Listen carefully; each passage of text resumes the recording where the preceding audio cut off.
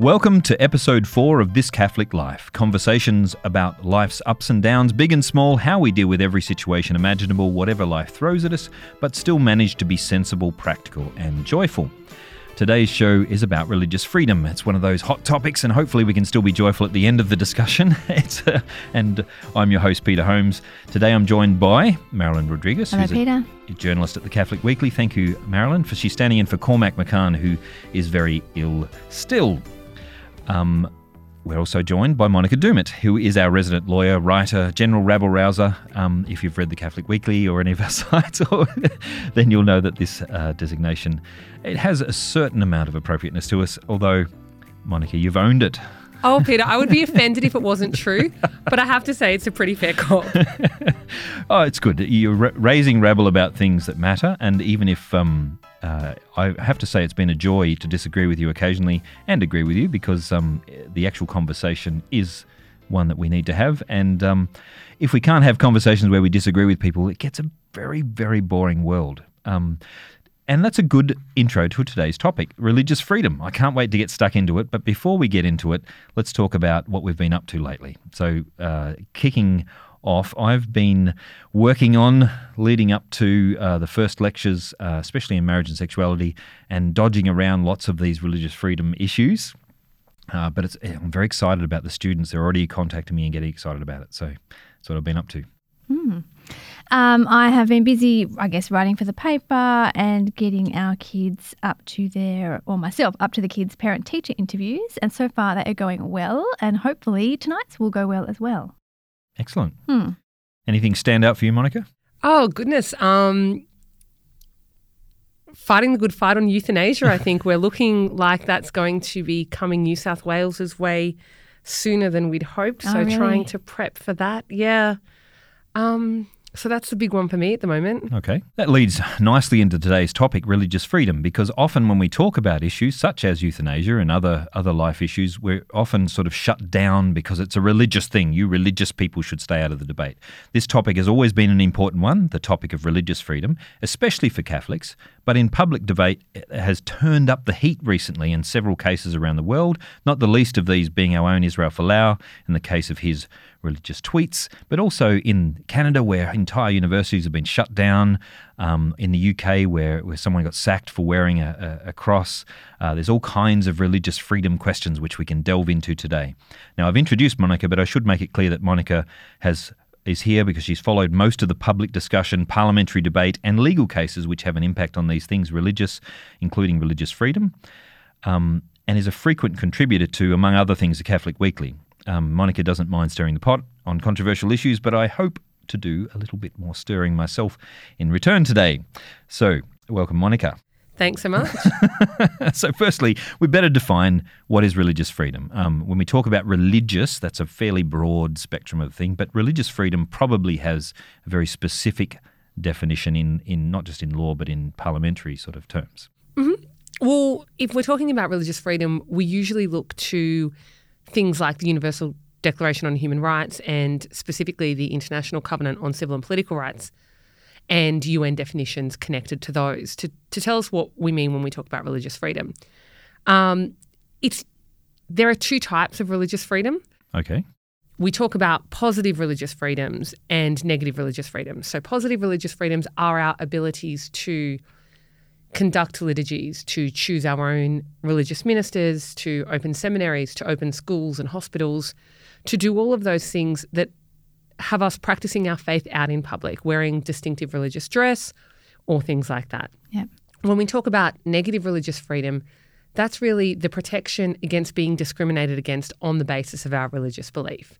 So it's the shield that we have against other people discriminating against us on the basis of what we believe or what we don't believe. Religious freedom encapsulates your freedom to believe or to not believe. That's an important point to make there because it's not necessarily... Sorry, Mary. Well, I was going to say, do atheists have religious freedom then under those definitions? Absolutely. In fact, they'd be the pioneers of it, really, because when, the first kind of radicals outside of this sphere, when Christian world was more or less dominating everything, were the people who didn't believe in God and whether or not they were free to express that because it would have been the most radical idea.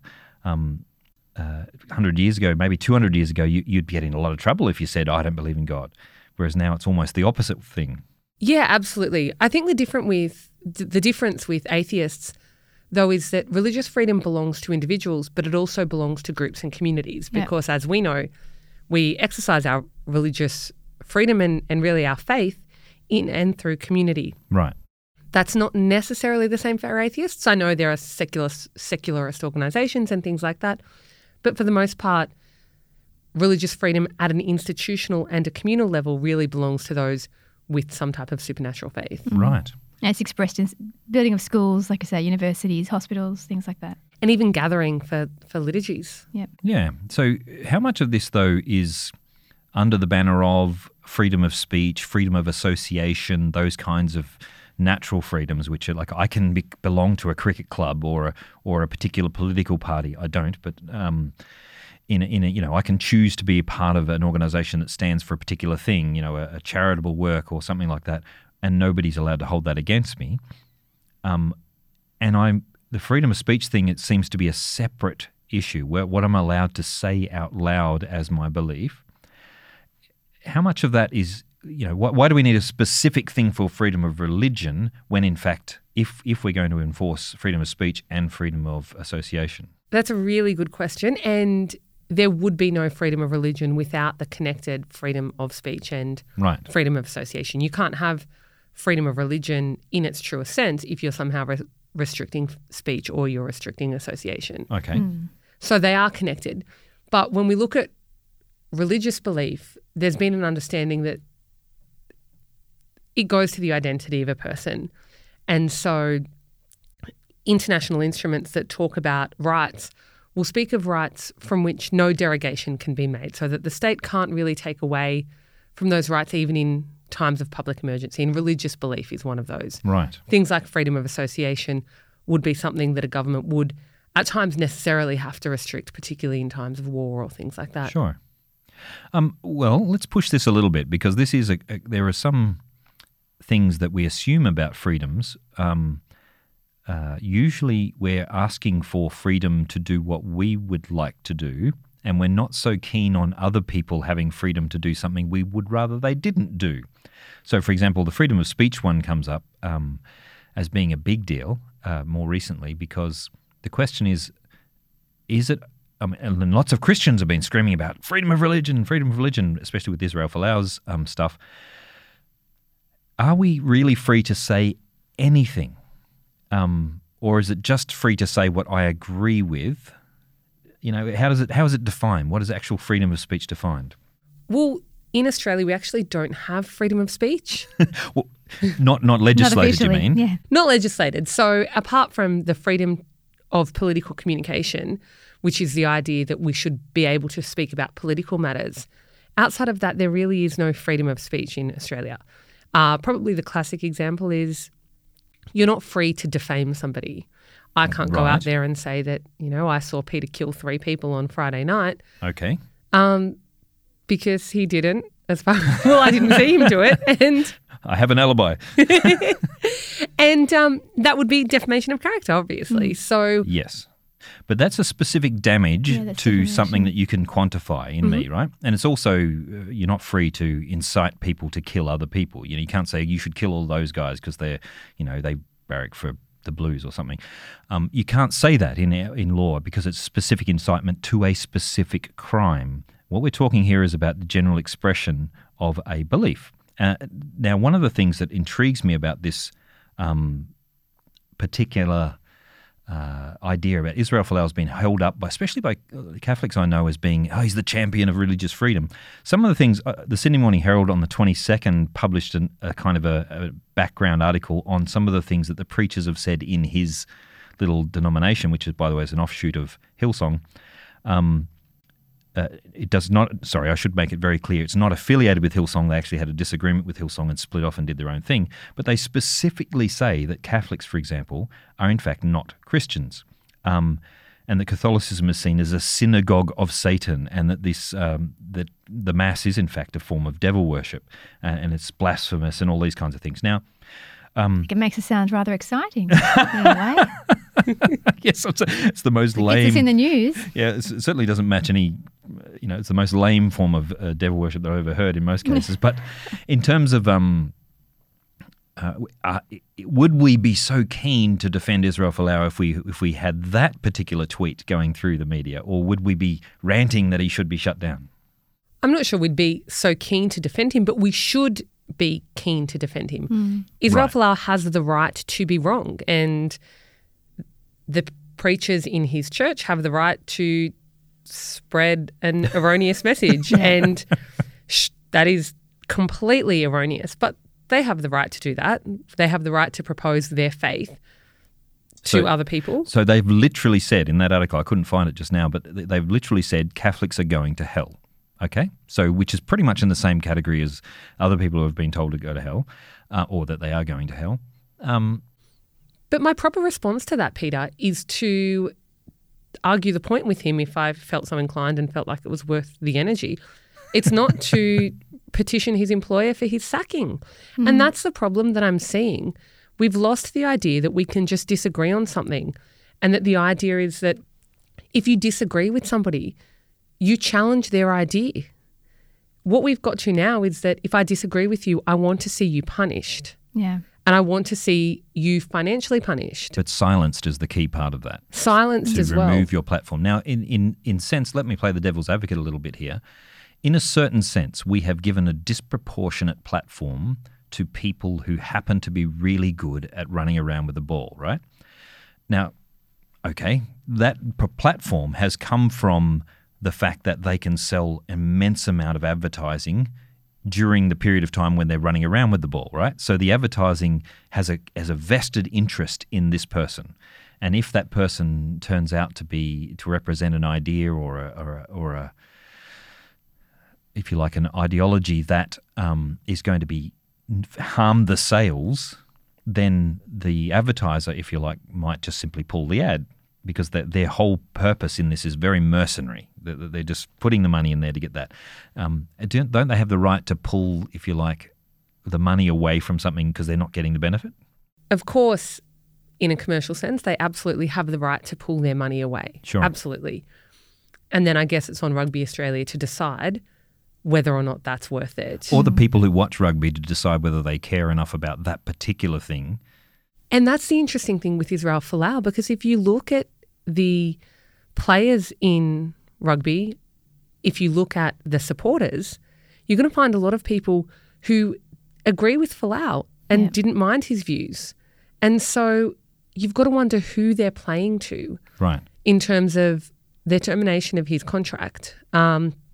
Obviously, a lot has been spoken about Qantas and their influence in this, and whether or not the threat of them to pull their sponsorship, and I'm not entirely sure that they did threaten to do that, but that was obviously on the cards. They or at least certainly had a conversation with Rugby Australia. And at least a concern for them. You're right, Peter, they do have the ability to do that, but then where that leaves us as a society is it's the people with the money who get to make the rules about what's acceptable speech. Yes. And what you're allowed to say. It's a might makes right mentality. Well, okay, there's two sides to this, I guess. There's more than two sides, but the two I can think of right now are it would be wrong if all the people with the money got to tell us what to think and what to say. It would also be wrong if the purpose of them telling that was all about what makes them more money, right? On the other hand, the very business Israel's involved in gets its money from this whole mechanism of getting money from advertising, which is they're selling because everyone's entertained by this particular thing. And if you like, they're concerned, could be perceived as a self-preservation concern because they're trying to preserve their brand. So, and now if I can answer my own point, why wasn't it a problem that many other rugby players had beaten spouses, been involved in drunk driving and drugs, rape allegations, all this sort of stuff, and their contracts, they had a penalty, but it was nowhere near the penalty of Israel Folau's penalty. Why is it that forms such a harsh penalty? And they might answer, well, this is community expectations. You know, we simply have no tolerance for this kind of intolerance. Ironic in itself, but Community expectations or an ideology that's more like a religion? Well, there's an interesting Good thing. question. Do you want to go into talk a little bit more about that, Monica? Well, it does really seem like this becomes quite a religious belief in terms of inclusivity and non-discrimination and things like that. The LGBT lobby is incredibly powerful. You look at organised, orchestrated boycotts and things like that that have pressured other companies like Coopers to pull away an association with the Bible Society. Is there you said this is an LGBT thing as if it's an entity, right? Is there an organisation, like one thing that's headed by, I'm just playing devil's advocate here, Captain LGBT or whatever, who runs the entire organisation and tells everyone, we've all got to go and get Monica for saying that thing on the Catholic, this Catholic, you know what I mean? It seems to me like most of the time there are certain people who agitate the starting point, but it's not just coming from one position. There seems to be a pylon on Twitter.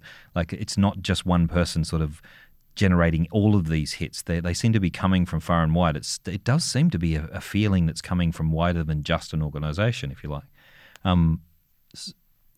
How would you respond to that in the sense that I'm not sure that it's just one kind of orchestrated campaign?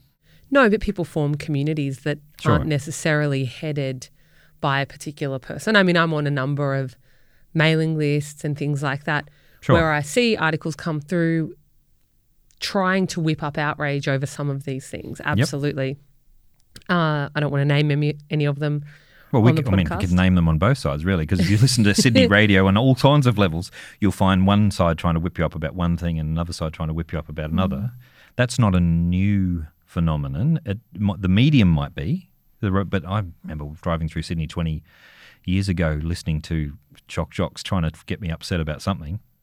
I think the ease of expressing your dissatisfaction is different now. So Okay, yep. it doesn't take me 5 seconds to put a Facebook message onto the Qantas website to express my outrage about something, or onto Twitter, or to send an email off to Yep. a So- company that I've never bought a product from, saying that I'm now going to boycott them, to ring Foxtel and say I'm going to cancel my subscription even if I don't have one. So a letter to the editor used to be a big thing, right? Because someone had to actually sit down and write it and send it in or something. And now it's not so it's easier to do this, you're saying. Yeah, absolutely. And some people aren't going to take the 15 minutes that it'd take to write a letter to the editor and go and pop it in the post like you used to do. But if it's going to take me no more than about 15 seconds to send off an outrageous tweet, and I can do that while I'm doing something else, walking down the street. Not then driving, of course, not driving. Not driving. It costs me nothing. Right. And it's a way people can show that they're supporting a cause, I think, is the other thing. That's an interesting point, because it's interesting that we still have an urge within us to want to have some kind of cause, some kind of moral thing that we stand Yeah. up for. And be part of a community Yeah. as well. And the easiest way to do that is agree on who we're against. And if so-and-so's, I'm outraged about that, we can all get on board on that. And it's quite scary to see. I once saw a talk by Monica Lewinsky talking many, many years later about how she'd been affected by the people piling on, if you like, and with no comment at all about the problems in her earlier life, but just the effect of people being able to simply just pile on in ways that don't cost them anything and yet have a profound effect on her ability to work, on her ability to just do anything. It's a quite an interesting world where it's almost like the Wild West we're living in here in that respect. So what about this religious freedom thing? It's not just about us being free to hang out on a Sunday. It's not just about us being able to say what we can. I don't think we can say things freely in our society.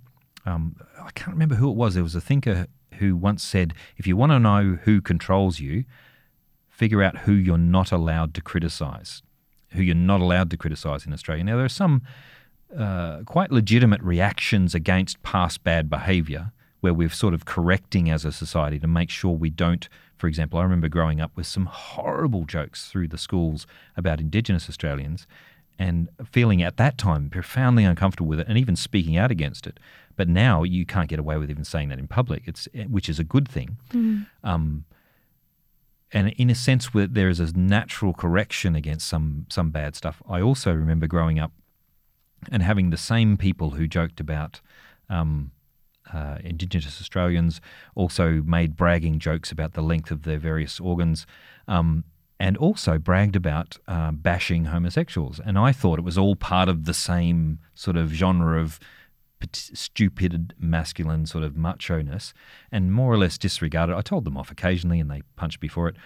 But I find out later there were actual beatings. There were even murders in the area I grew up, and it just wasn't if you like, this could be a legitimate reaction, if you like, against that horror, against what we used to be, I guess. Have we gone too far? Have we gone to the point where it's not possible to say anything in any critique of anyone? So can I say Israel Folau is a numpty for saying what he said? I think he is. I think he's been a nong, and he should have, at least clarified what he meant. Is that okay? Am I allowed to say? Well, it's very interesting. You've got the right to say that, Peter. Well, and can I say, if I'd love to sit down and have a coffee with him and say, here's why you're a numpty. He'd probably have a great, vigorous discussion with you about that. I hope he too. would. I hope he would. But Catholics have a privileged position in Australia, which isn't even true in places overseas. We have tax-exempt status to a certain extent.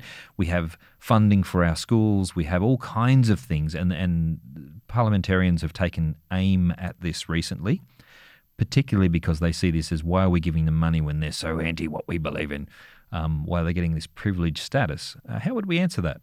The tax exemptions that are available to faith-based institutions, I think in the large part are a recognition of their contribution to the community. So all of the social welfare work that the churches do does have not only sort of a moral benefit to the community, but also a financial one to the government and ultimately to the taxpayer. And social, like there's social capital in it. There's social capital in it. And so the people who are donating money to churches already have themselves paid tax on that money. And so they're giving it again to contribute to the works of the church, which are generally offered to people without discrimination on the basis of belief. That's right. Catholic hospitals are open to everyone. Yeah, absolutely. Yep. And increasingly so are Catholic schools. And so the idea then is that the tax exemptions are part of the recognition of that. If Catholics were providing healthcare and education only to our own and to nobody else, I'm not entirely sure that the position would be the same. It'd be interesting, though, because there'd still be 20% of the population, which is still, there's still a factor there. And it's still a public service to be able to help Catholics in that way. That's not the Catholic tradition, though, is it? The tradition has always been to be available for anyone as much as possible. Yes. Yeah. And whenever Catholics have provided that service, they've aimed to do that, to be open to everyone. And because it's a human need, these things are human needs which we provide. Now, the question, of course, is if someone goes to a Catholic school, why do they have to get the Catholic thing? They have to go Catholic classes, and well, this is part of the deal. You come to a Catholic school, that's what you get. We haven't grabbed anyone off the street and forced them into a Catholic school.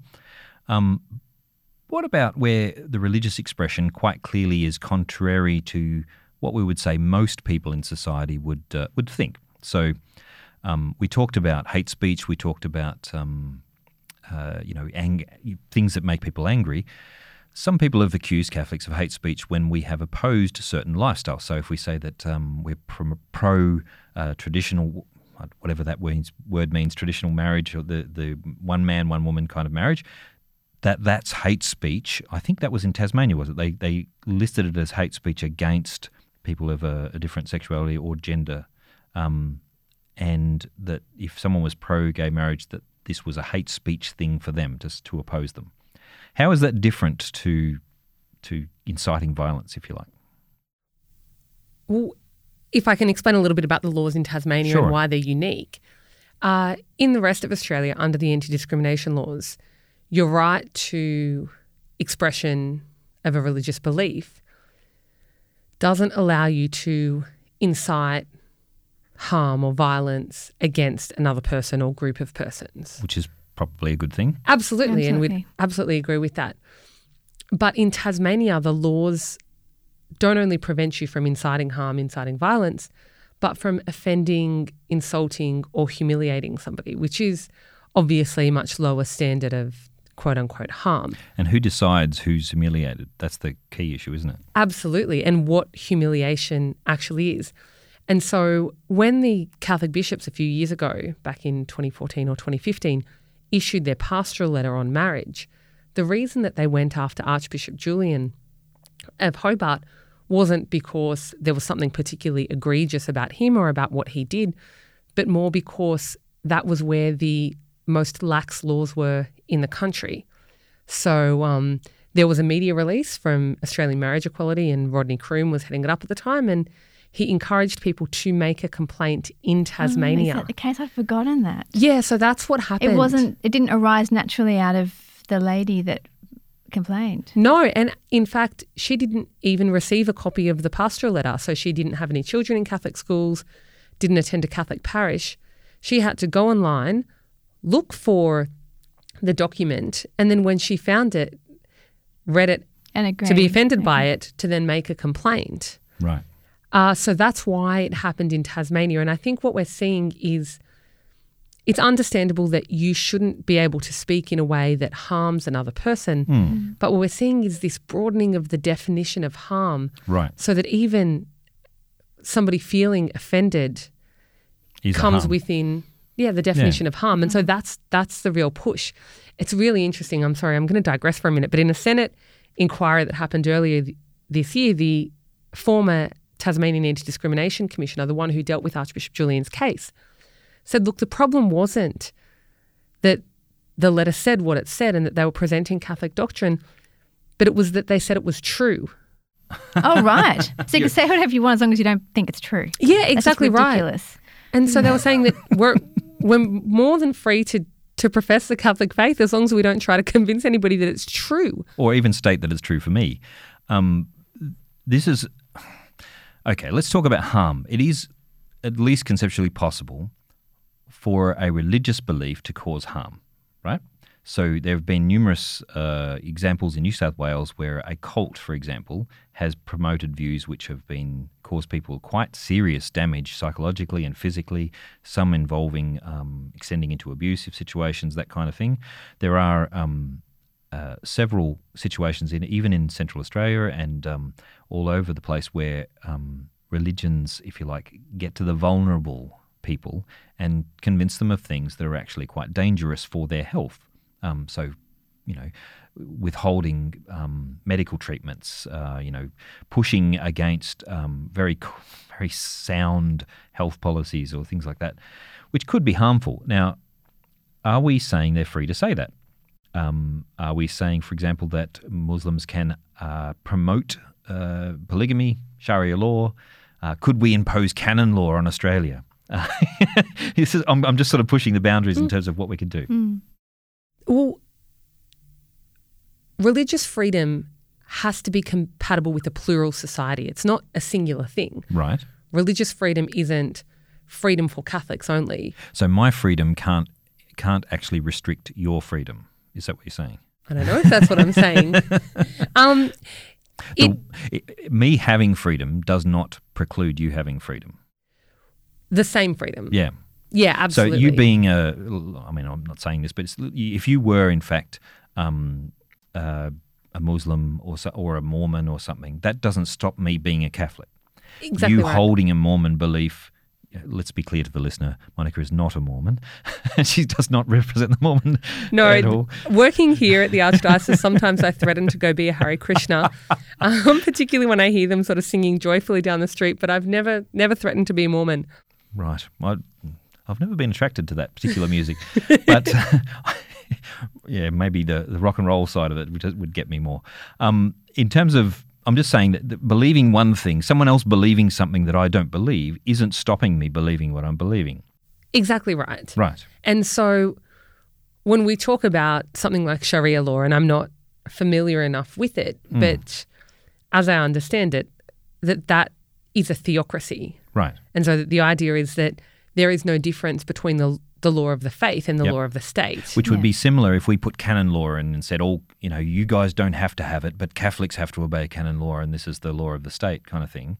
It would be a similar problem. Yeah, absolutely.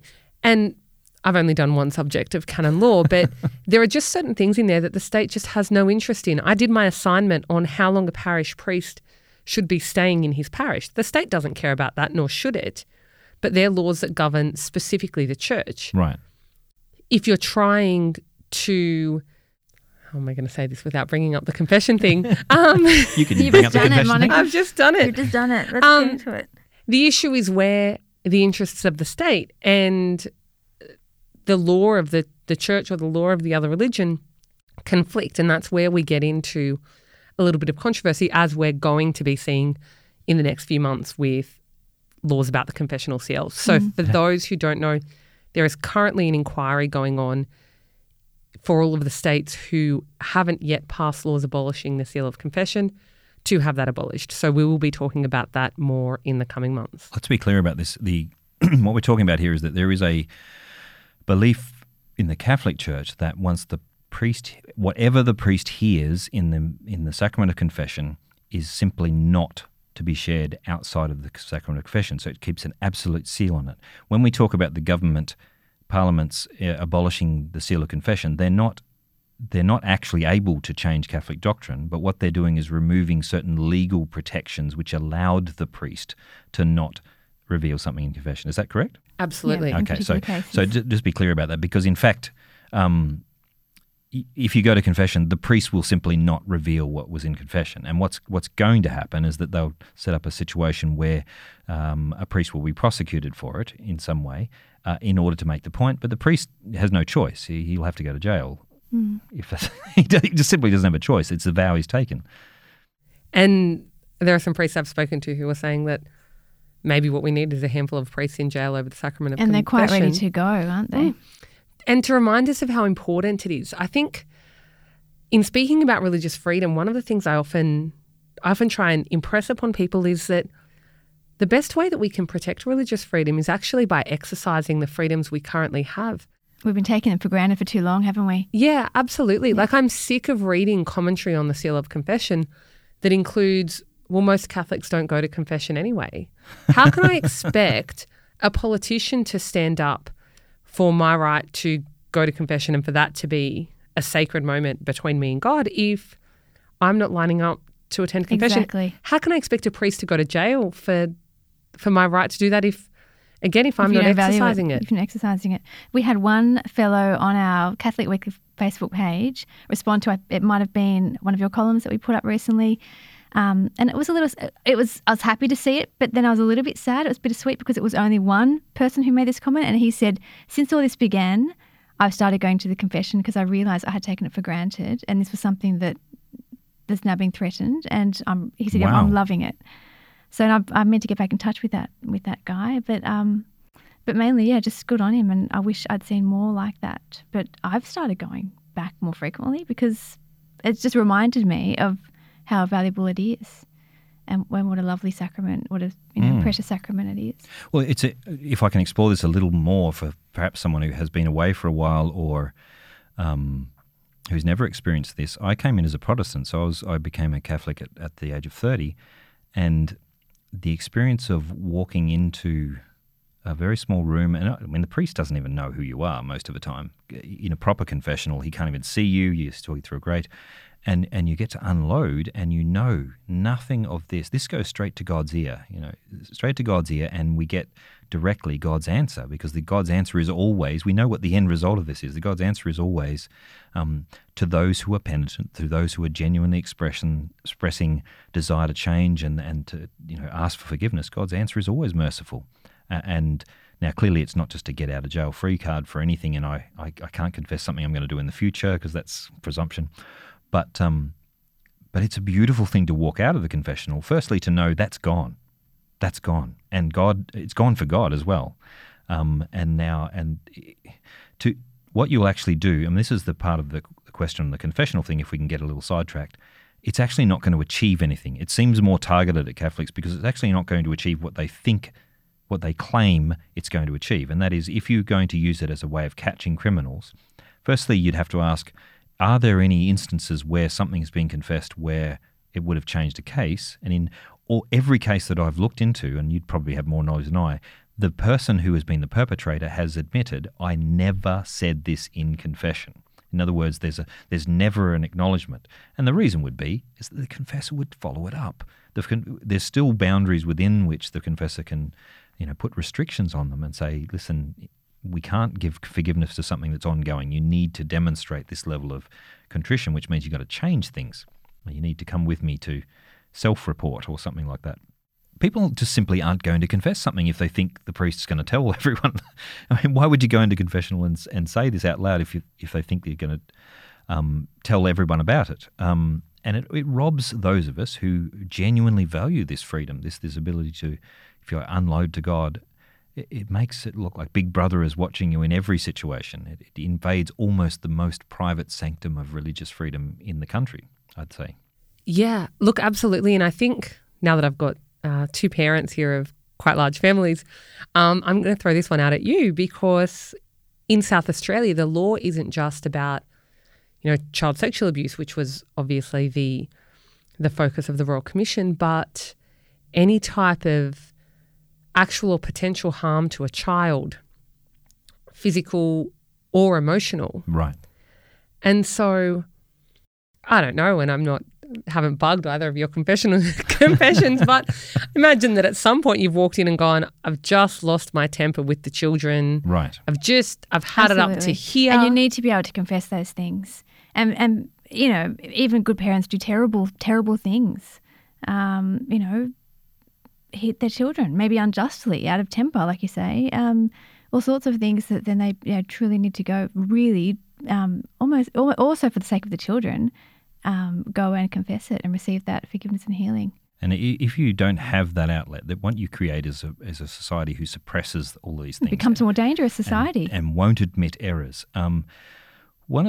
This is actually really important part of it. If you suppress certain kinds of language, certain kinds of things, you don't actually change people's minds. And this is what I'm finding in my study of masculinity. What I'm finding, I go online, I go to the deeper web parts, and I ask the question, about treatment of women, how they view women.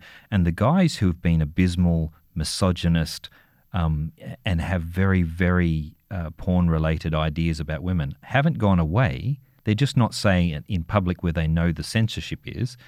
They're expressing it vividly and horribly in detail in areas where they think they are anonymous. They're not, but they think they are anonymous, and it comes out in such unhealthy expressions. I wish that they would say it out loud to me in a public place so I could actually call them to account and actually have a real discussion with them and say that we need to talk about that because that's really seriously unhealthy. And in a sense, I was almost grateful to someone who expresses an opinion that I have, I think reveals a profoundly unhealthy worldview, because at least I know where I stand with them. And they're now no longer going to date my daughters.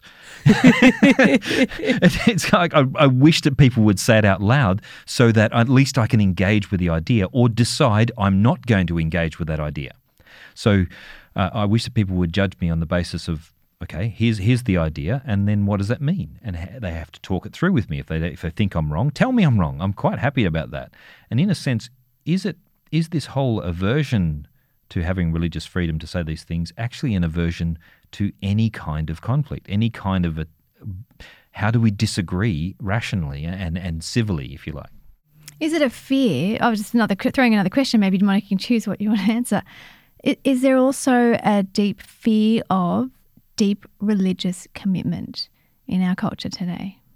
Because the fact is, if you're a deeply religious committed person, you will die for your faith. You'll do anything. You'll break it affects every decision in your law, life. To be honest, if it's an unjust law, you'll break the law to abide by your convictions, and that must be terrifying to people who do not understand authentic religious belief and traditions. Is that part of the problem?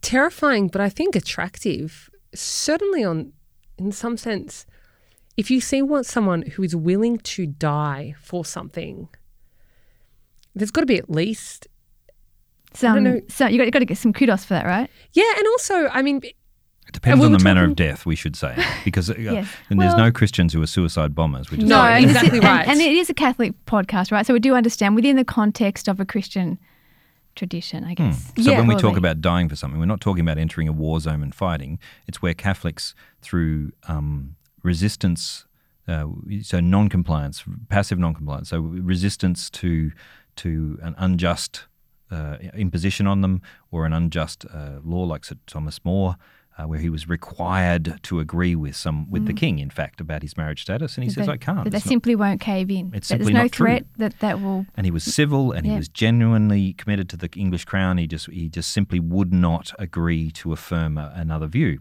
which he believed was incorrect, profoundly incorrect, and therefore he was beheaded for it, I think. Yep.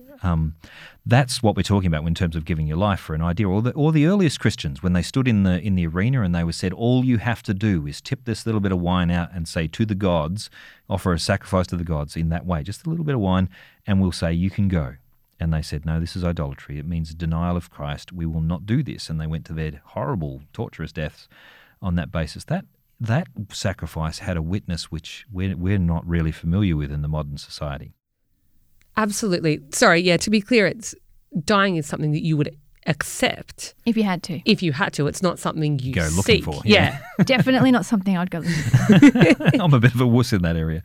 But are all ideologies equal in this particular sense? So, for example, I remember chuckling when someone first put Jedi as a religion on the census, and it was kind of a joke thing.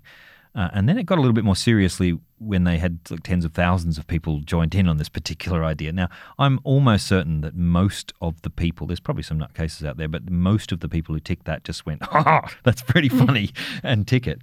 But there are, it seems to be like this idea of religion is almost like a kind of a side thing. It's just like a fetish or something I do on the side. This is my spirituality, which is a tiny little corner of my private life, which I'm not allowed to say or do anything publicly about. Have we actually limited religion to the private sphere so harshly that you're not allowed to say it out loud? I don't know. Do you guys feel free to talk about your religion with people at a barbecue when you know that they don't share your religion? Someone came up to me last year sometime, and it was at a reception after a funeral, and it was a relative of my stepmother, and he said to me, I'd never met him before this day, but he'd obviously spoken to my stepmother about me, and he came and sort of in conversation, don't remember what it was particularly about, just something random, he suddenly said, so when did you become so religious? And I thought, my immediate instinct was to say, I'm not religious. I didn't think of myself that way. What do you mean I'm religious? What, just because I go to What would the church definition of on be religious? Sundays? Yeah. And what makes you such a religious person? And I thought that was really odd. And I think, and that seemed weird to be talking about religion in polite conversation. Right. But then we're followers of Christ. How polite would have been at your regular Jewish barbecue? Yeah, why are you in so his Jewish? time, to start talking about the stuff Jesus had been saying, it would really put lots of people off. It might get you stoned. Jim Gaffigan's In one way. is kind of a lay Catholic theologian. Not theologian. He's not a theologian, although sometimes he is. He's a comedian. Isn't he a friend of Bishop Robert Barron? He's a friend, but he calls himself a bad He's a Catholic, theologian by association. and he refers to his wife as a Shiite Catholic. As a kind of she's more serious about it than I am kind of thing. I mean, we're joking about this, and there's no disrespect to anyone who happens to be Shiite, but the point is that there's a reputation there of being quite serious about it, and the idea that there's people who are ultra Catholics, and then there's people who are kind of just culturally Catholic and go to Mass occasionally, and there's others who their grandmother once took them to a Mass. There's a kind of a scale of involvement, but I'm finding like one of my next door neighbours I introduced myself to, and the conversation was going quite well, and then eventually they said, what do you do? I'm a lecturer. And they said, what do you lecture in? Ancient things. And really interesting, and I'm trying not to push it because I know where it's going. And then I said, it's theology. And he said, you can keep that. I don't want to hear that again. Really? And we haven't, like we waved to each other across the street, but that's as far as the conversation's gone. Now, fair enough, that's his choice. He made it clear. I respect that. But it's interesting that there's a very clear sort of line that some people just don't want to do religion. So I can have a conversation about ancient cultures, I can have a conversation about masculinity, I can have a conversation about all kinds of things. When I talk about religion, there's kind of like a block there. And again, talking to some very good people by Soccer Sidelines, I think I mentioned this a couple of podcasts ago, they were very angry with Israel Folau stuff, specifically because his views were not welcome in our society. We don't even want to hear them. Have we got so precious about this? And here's a good test. It's all right for us to say, is everyone else being precious about Israel Folau? What about someone who is actually blasphemous? Should we argue for the freedom for people to blaspheme against the Catholic faith? Doesn't it happen on a regular basis already? And look, it's happening. There's no doubt it's happening. Yes. I'm into comedy, stand-up comedy, and it's almost constant through comedy. The easy target is the Catholic Church, or especially priests, or our beliefs. Or people's idea of the Catholic Church. But my question is, this is the reason I ask this, is that I frequently see Facebook posts and Twitter things of Catholics who are outraged at someone said this blasphemous about Our Lady or something that. And we should ban this, we should shut this down. And you go, look, guys, the freedom you have is the same freedom you're trying to shut down in others. That's right. Freedom of speech is not about what I want to say. It's about the freedom to say something. And I mentioned before the podcast, Monica, that in this particular question, not in other questions, but in this question, I'm a fan of Brendan O'Neill's version of freedom of speech, is that we have to treat people like grown-ups.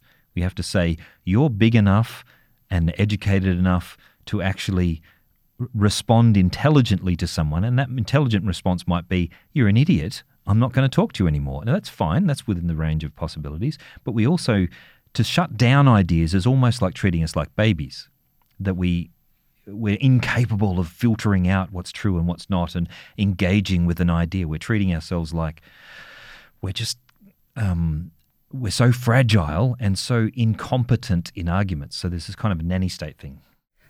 Yeah, I was thinking to the Ruddock recommendations, and two of them were about removing blasphemy laws. So there are still blasphemy laws. Do we on have the them books. in Australia? Yeah, we still have blasphemy laws in Australia. In certain places, I think one in shipping and maybe in a particular state or something like that. Yeah. Funnily enough.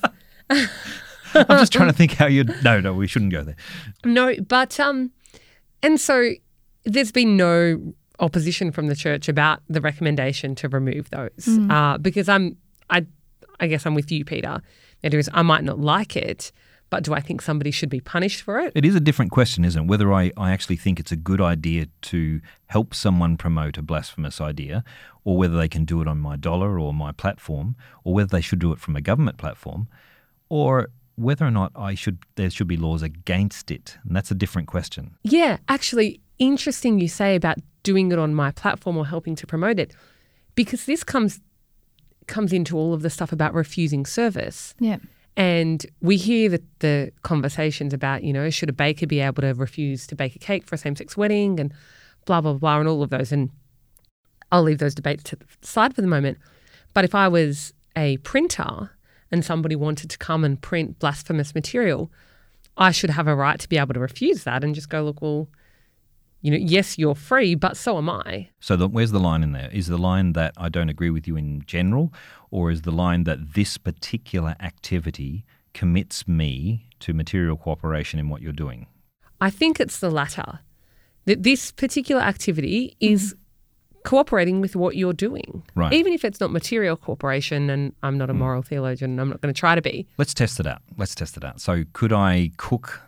I think I could cook the food which was then used at let's say a gay wedding reception, because it's food. People need food. It's a good. Yeah. Hooray.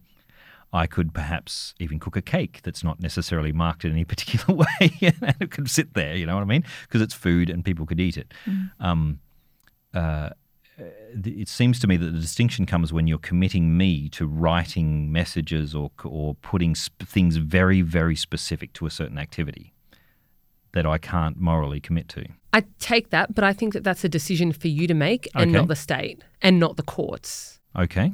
Well, see, if someone else draws the line somewhere else, let's say they draw the line at, I'm an ambulance officer, I turn up and someone's bleeding on the thing and you find out he's gay, I'm going to leave him there because I don't agree with his being gay. See, I think So we've got to have a line somewhere. Yeah. Sorry. In talking about participation in an activity. Yeah, okay. Yeah. Yeah. Sorry, not when you're talking about. I'm testing out the boundaries here. So where would the boundary be then in that case? What could you do and what couldn't you do? Now, clearly, in that case, I just think any human need. Sorry. So you mean as a legislator or trying to? Yeah. Look, morally speaking, there are two. You're right. There's two separate questions here. There's one: what can I morally do as a Catholic? And you can't formally cooperate with evil. There's certain things you can do, which might be material cooperation in evil. So if I'm a taxi driver and someone says, "Take me to Wilson Street," I don't know. I just made up Wilson Street, by the way. Don't look that up in the and it's a well-known red light district or something. A red light district or an abortion clinic or something. But, I can assume Wilson Street is Wilson Street. I can legitimately, morally provide this service of transport to that place. But if they ask me, take me to the abortion clinic, that then has implicated me in a specific action, formally cooperating with something there. Now, that's a Catholic distinction I want to make clear there. But the law... it doesn't seem to make that distinction. It seems to say, or at least the way that's attempting to be enforced now, it seems to be saying if someone refuses me anything that I want, it doesn't matter how it contradicts their particular beliefs. It's that I have been denied some sort of affirmation of my beliefs. Does that make sense? Yeah, absolutely. And I think that's the difference between the ambulance I'm personnel grateful that you're that our talking fellow is about. getting to hospital. Yeah, it's and this is about providing a service that you could feasibly get really anywhere else. It's not as if you're going to be the only caterer in the country or in a particular area or the only reception venue or something like that.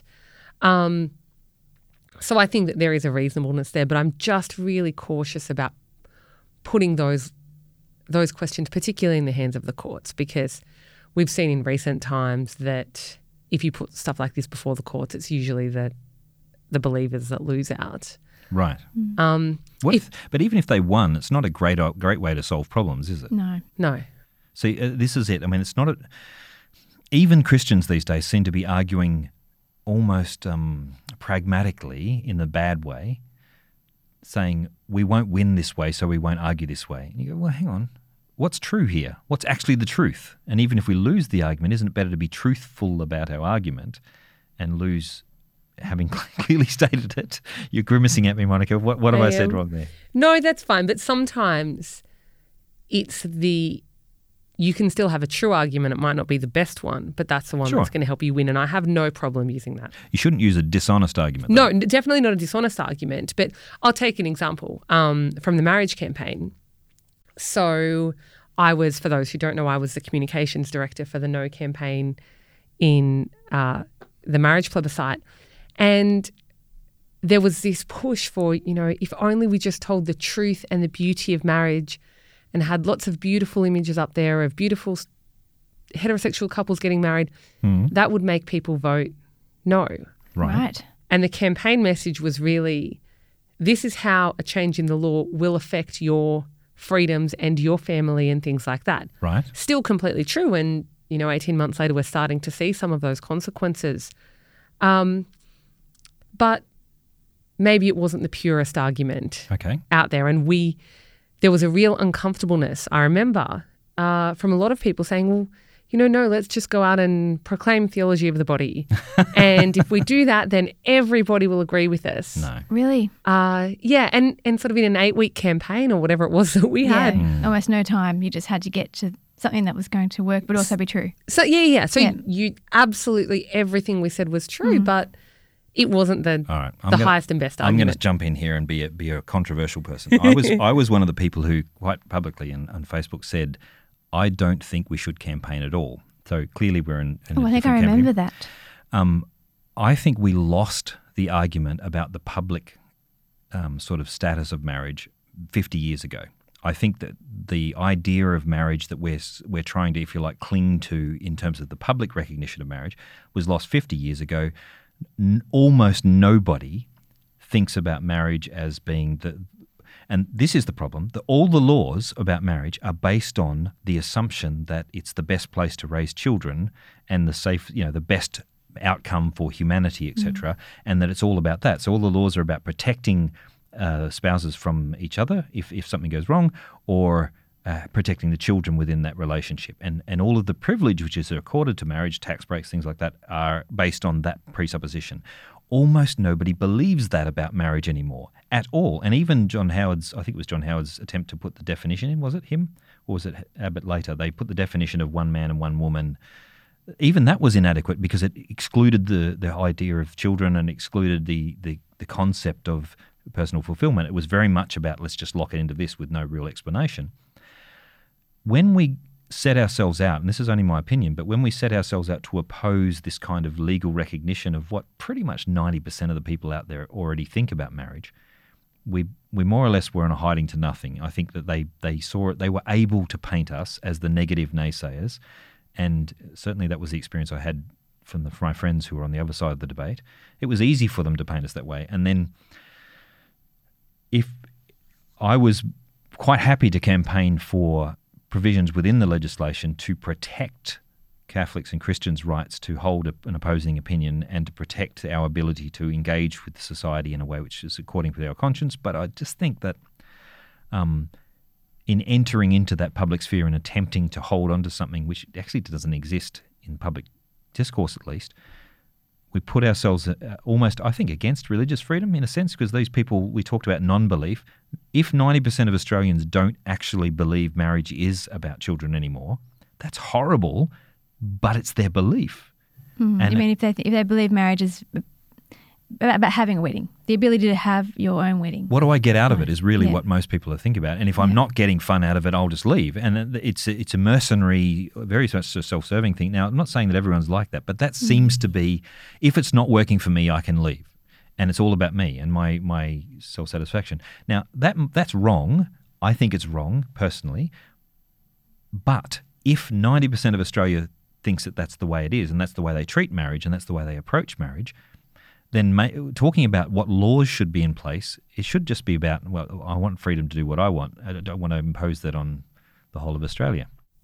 Yeah, except that marriage is a social good, and stable marriages ordered towards children are a social good. And we've seen incredible destruction of society, in a sense, corresponding with the destruction of our understanding of marriage. And so this isn't just about Catholics fighting for the definition of marriage that we believe and that we hold to be true and that we're seeking to impose on other people. It's actually just, we're also about the common good. Yep. And this is something that's really, it was more about the common good. If there was absolutely no difference, if there was honestly no difference between what, the majority of society believe about marriage and what we believe about marriage, then maybe not. But there are some things that are just fundamentally true. I mean, this is all of the arguments where we talk about choice. Are we talking about choice when it comes to abortion, when we're talking about choice when it comes to euthanasia debates? There are things that we campaign for that are really just about the common good and the social good, even if the prevailing opinion of the day doesn't agree with us. And I don't know, I think and also, that, as well as promoting the common good, I guess you'd also say being mindful of the most vulnerable, children, for example, that's a frail very good elderly point. in the case of euthanasia. Yeah. Well, that's a very good point. The laws up till now have been about the most vulnerable. They've been about protecting those who are vulnerable either to an abusive spouse or to parents who are dysfunctional, and therefore protecting their basic rights in their situation. My complaint is that if marriage is, and I think part of it is acknowledging the reality that the definition of marriage has changed in most people's minds up to this point, and the laws simply aren't meaningful anymore. The reasons we give tax exemptions and all sorts of other things to marriage just simply don't mean anything anymore. I thought we should look at that and actually, if you like, remove it from this idea of the definition of relationships and actually talk about, well, what about the children? And there were some effective, I think, contributions to that campaign which actually tried to bring it back to the children. I thought that was good. But in terms of selling our message, whenever we, and this is just a preference of mine, whenever we're pushing the negative angle, we lend ourselves to the caricature of being the naysayers. I think that's a danger in that sense. However, what's done is done, and it's clearly not what we hoped for in that sense. It's what I think the test remains, though, how our commitment to religious freedom is tested by how vigorous or how consistent we are in upholding it for those we don't agree with. Would you say that's fair? Yeah, and how much, well, you show what you really believe by the way you act. So how we are not making use of it, but how we are exercising our own freedom of religion is most, I think, important. Mm-hmm. And then, yes, how we do show our concern for other people's freedom of religion. I think that's incumbent on all of us, particularly here, to really focus on that first and foremost. So I don't agree before we even speak about it. Like it should just be fundamental part of how we live our daily lives. And I think it is in Monica's case. She definitely definitely lives what she speaks. Well, this is it, and there's a certain respect we can have. I don't agree with Israel Folau on almost everything, but I respect the fact that he has the freedom to say what he does, and I hope that he remains free to do that. I hope that that's. I think that sport should be out of that particular sphere, by the way. I'm particularly annoyed by sport entering not just Israel Folau, but they had a go at Gary Ablett. They've had a go at all kinds of political realms recently, and that's just annoying. All right, so Monica, at the moment in Australia, we've got a Prime Minister who is very happy to, well, he says he's very, very happy to go ahead and get a Religious Freedom Act in place. There is a bit of contention about that, though, because there hasn't been any consultation as yet with religious leaders. What is your take on that? And what do you think would be the best case scenario in terms of religious freedom legislation in Australia? Oh, look, if I had the solution to religious freedom legislation in Australia, I'd be making a lot of money somewhere.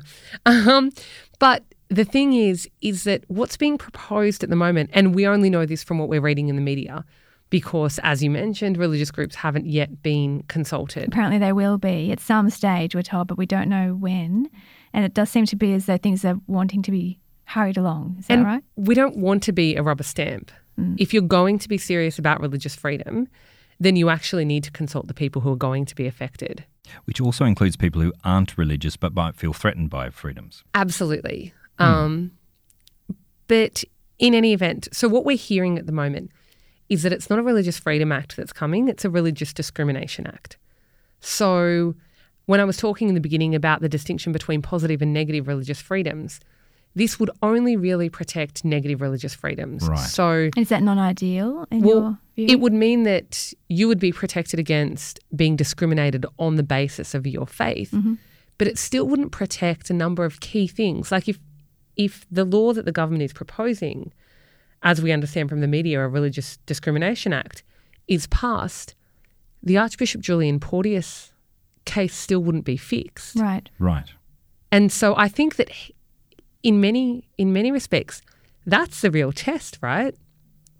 Is what law you're proposing going to mean that an archbishop can be taken to the Anti-Discrimination Commission for preaching the Catholic teaching on marriage? Right, that's a good test. That's a good test. Will Catholic schools still be allowed to teach the Catholic faith? As I mentioned before, the Tasmanian Anti-Discrimination Commissioner, or the former Tasmanian Anti-Discrimination Commissioner, was saying that we should be allowed to present it, but we shouldn't be allowed to present it as truth. You know, will our schools still be able to teach Catholic teaching? Will they be able to require teachers to uphold the Catholic faith and not to undermine it?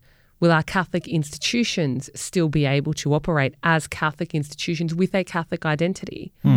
So those types of things aren't covered by a Religious Discrimination Act. No. And so these are the questions that we need to ask. Yep. I'll give one example in the education space. So again, in one of these inquiries, the question came up about sex education, and not only sex education, but also Catholic teaching on things like surrogacy and IVF. And it was suggested that if a Catholic school taught that IVF and surrogacy were against Catholic teaching, that might be seen as discrimination against rainbow families. Right. And so the idea is you might have a child in there of a same-sex couple who was conceived using artificial reproduction, but the school would no longer be able to teach that because that would be discriminating against that child.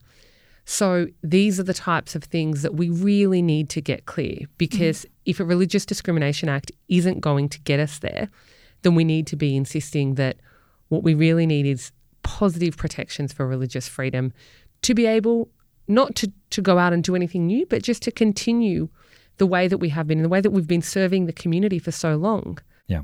They've tried to shut down Catholic schools in the past, by the way. It happened in Victoria where the Victorian government decided to pull funding, didn't they, or something like that. Yeah. This was way, way, way back. And the bishops just said, all right, fine, we'll shut down our schools. And the government and where are all panicked. the kids going to go? This was Goulburn. Okay, right. And this was before they had any Catholic school funding, but they said to them, you need to upgrade all of your toilet blocks. And the Catholics were like, well, that's going to cost us I'm talking way, way back. X amount of money. Like Bishop, 50 years, 60. Yeah. This was Goulburn. Oh, really? The Goulburn school strike.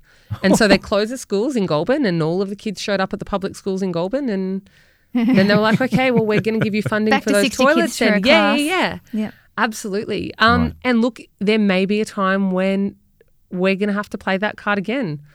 And it may not be the worst thing in the world if we have to stand up I was going for to say, ourselves. you know Catholicism what I has mean? been made We've had illegal before. And we've had a pretty good run, fairly pretty good run. I know a checkered history, especially at the start, but fairly good run here in this country, and I don't mind really having to come out and be out and proud Catholics, to be honest. I'm not real keen to be persecuted myself personally, but as Marilyn said, we are not scared. Being a Catholic means you're not scared to actually be it, even if it costs. And to be honest, if you're opposed to Catholicism and you're listening to this, be careful, because every time Catholicism has been persecuted, they grow. It's almost the factor which you can guarantee Catholicism will thrive is to persecute. It's look through history. Every single time you pick on Catholics, they get more of them, and they get stronger, and they get more clear identities. You look at the countries who are very clearly Catholic, and that's because of recent persecutions. It's kind of a warning to you. The worst thing that happened to Catholicism was being really cushy. Yeah, that's right. So, as I said, not really keen for it, but there's a word of warning for you. It's probably time to start wrapping up this particular conversation. But after all that talk about freedoms, it's now time for a segment we call 1 Minute Wonder, which is where we talk about we share something we've seen, heard, or experienced this week that's made us stop and wonder, something that's made us smile, appreciate life more, or wonder about the beauty of creation. So, Marilyn, can I put you on the spot?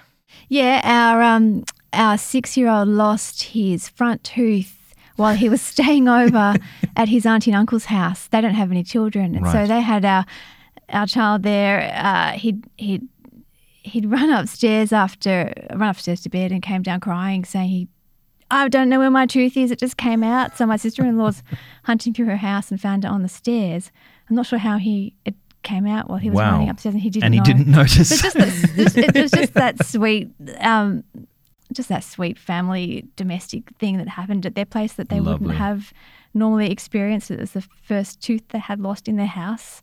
I just found that really cute. Lovely. I'm going to tell mine last because it's going to tear me up. So okay. Well, actually, it wasn't intended to be, but mine is related to the topic. So yesterday I received a letter in the mail here at the office, and it had the beautiful sort of cursive handwriting, and so you knew it was from a lovely elderly sister somewhere, probably. Exactly right. And I opened it up.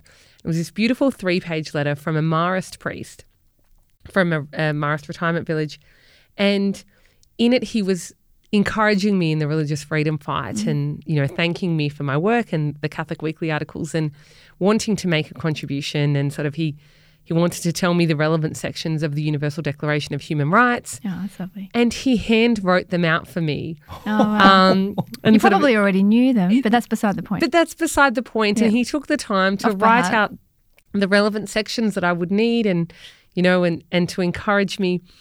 And Father Anthony King, I hadn't heard of him before, so I Googled him and found that his ordination date was back in 1960. So he's been a priest now almost 60 years. Wow. And wow.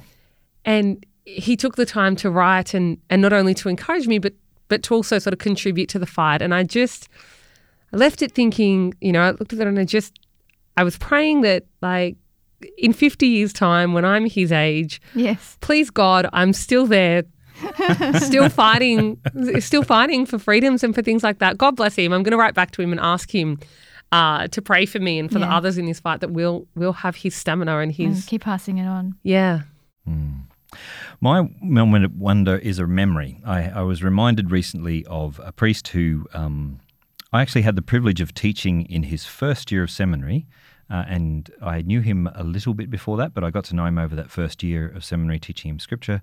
And then he, in his seminary training, went to Rome, and I hadn't heard from him for a while. We prayed for, as we do for all seminarians and students, but we'd prayed for him regularly. And then in the middle of my son's very desperate struggle for life about 5 years ago, right in the middle of all this, when we were begging people for prayers, he sent me a photo of his first meeting of the Pope. And in the meeting, there's just this one still shot, which I'm going to describe. Every other young priest who's standing in the background is reaching over, trying to touch the Pope, and very, very much interested in their own experience of meeting the Pope for the first time. And this father, I'm not going to name him, embarrass him, but this particular priest is standing there quite seriously, pointing to a card that he's got in his hand. He's talking to the Pope, insisting, I heard later, that the Pope actually pray for the child's name on the card, which was my son, Albert. And he then sent me a photo of the card itself, and there's a photo after that of the Pope praying over, directly, straight away, prays for my son. Now, what struck me about that is not, other people were saying, oh, wow, the Pope prayed for your son. Okay, that's cool. What's really, really profoundly touching is that this is his first and maybe only time to meet the Pope. And instead of it being about him and he's reveling in the new experience, he gave over that experience in his pastoral care for a young,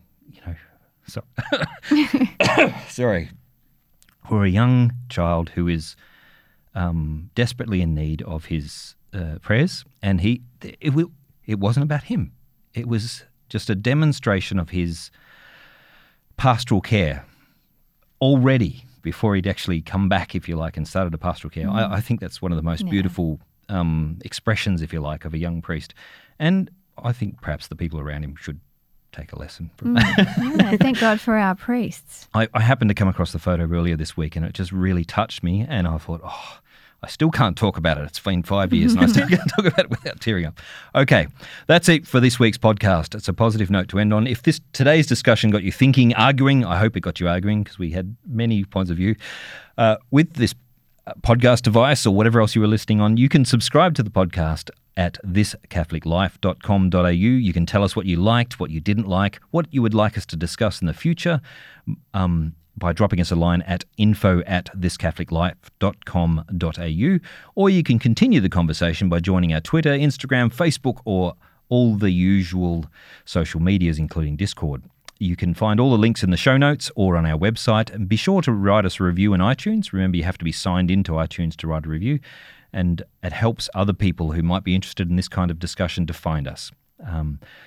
Find our podcast in iTunes and leave a review if you can. Remember that this is a uniquely Australian podcast. We think that this is an idea worth getting behind, so tell your friends about it. Before we go, let's have a quick shout out to all those people or perhaps a few people that we're interested in. Shout out to my sister Claudine, who starts her new job in the city this week. I'm really excited. Congratulations. And now we can actually meet up for lunch sometimes. Wonderful. Monica. Shout out to my nephew Joshua and niece Gabrielle, who for some reason think I'm famous, and this podcast is just going to add to their belief that is true. It's lovely. I'm going to shout out to the beautiful young priest who gave me that moment of genuine touched our heart, and also for his continued prayers and friendship. Thanks, guys, for our discussion. Next week we'll be catching up with Katrina Zeno on the theology of the body. That's it for now. Thanks for listening to This Catholic Life.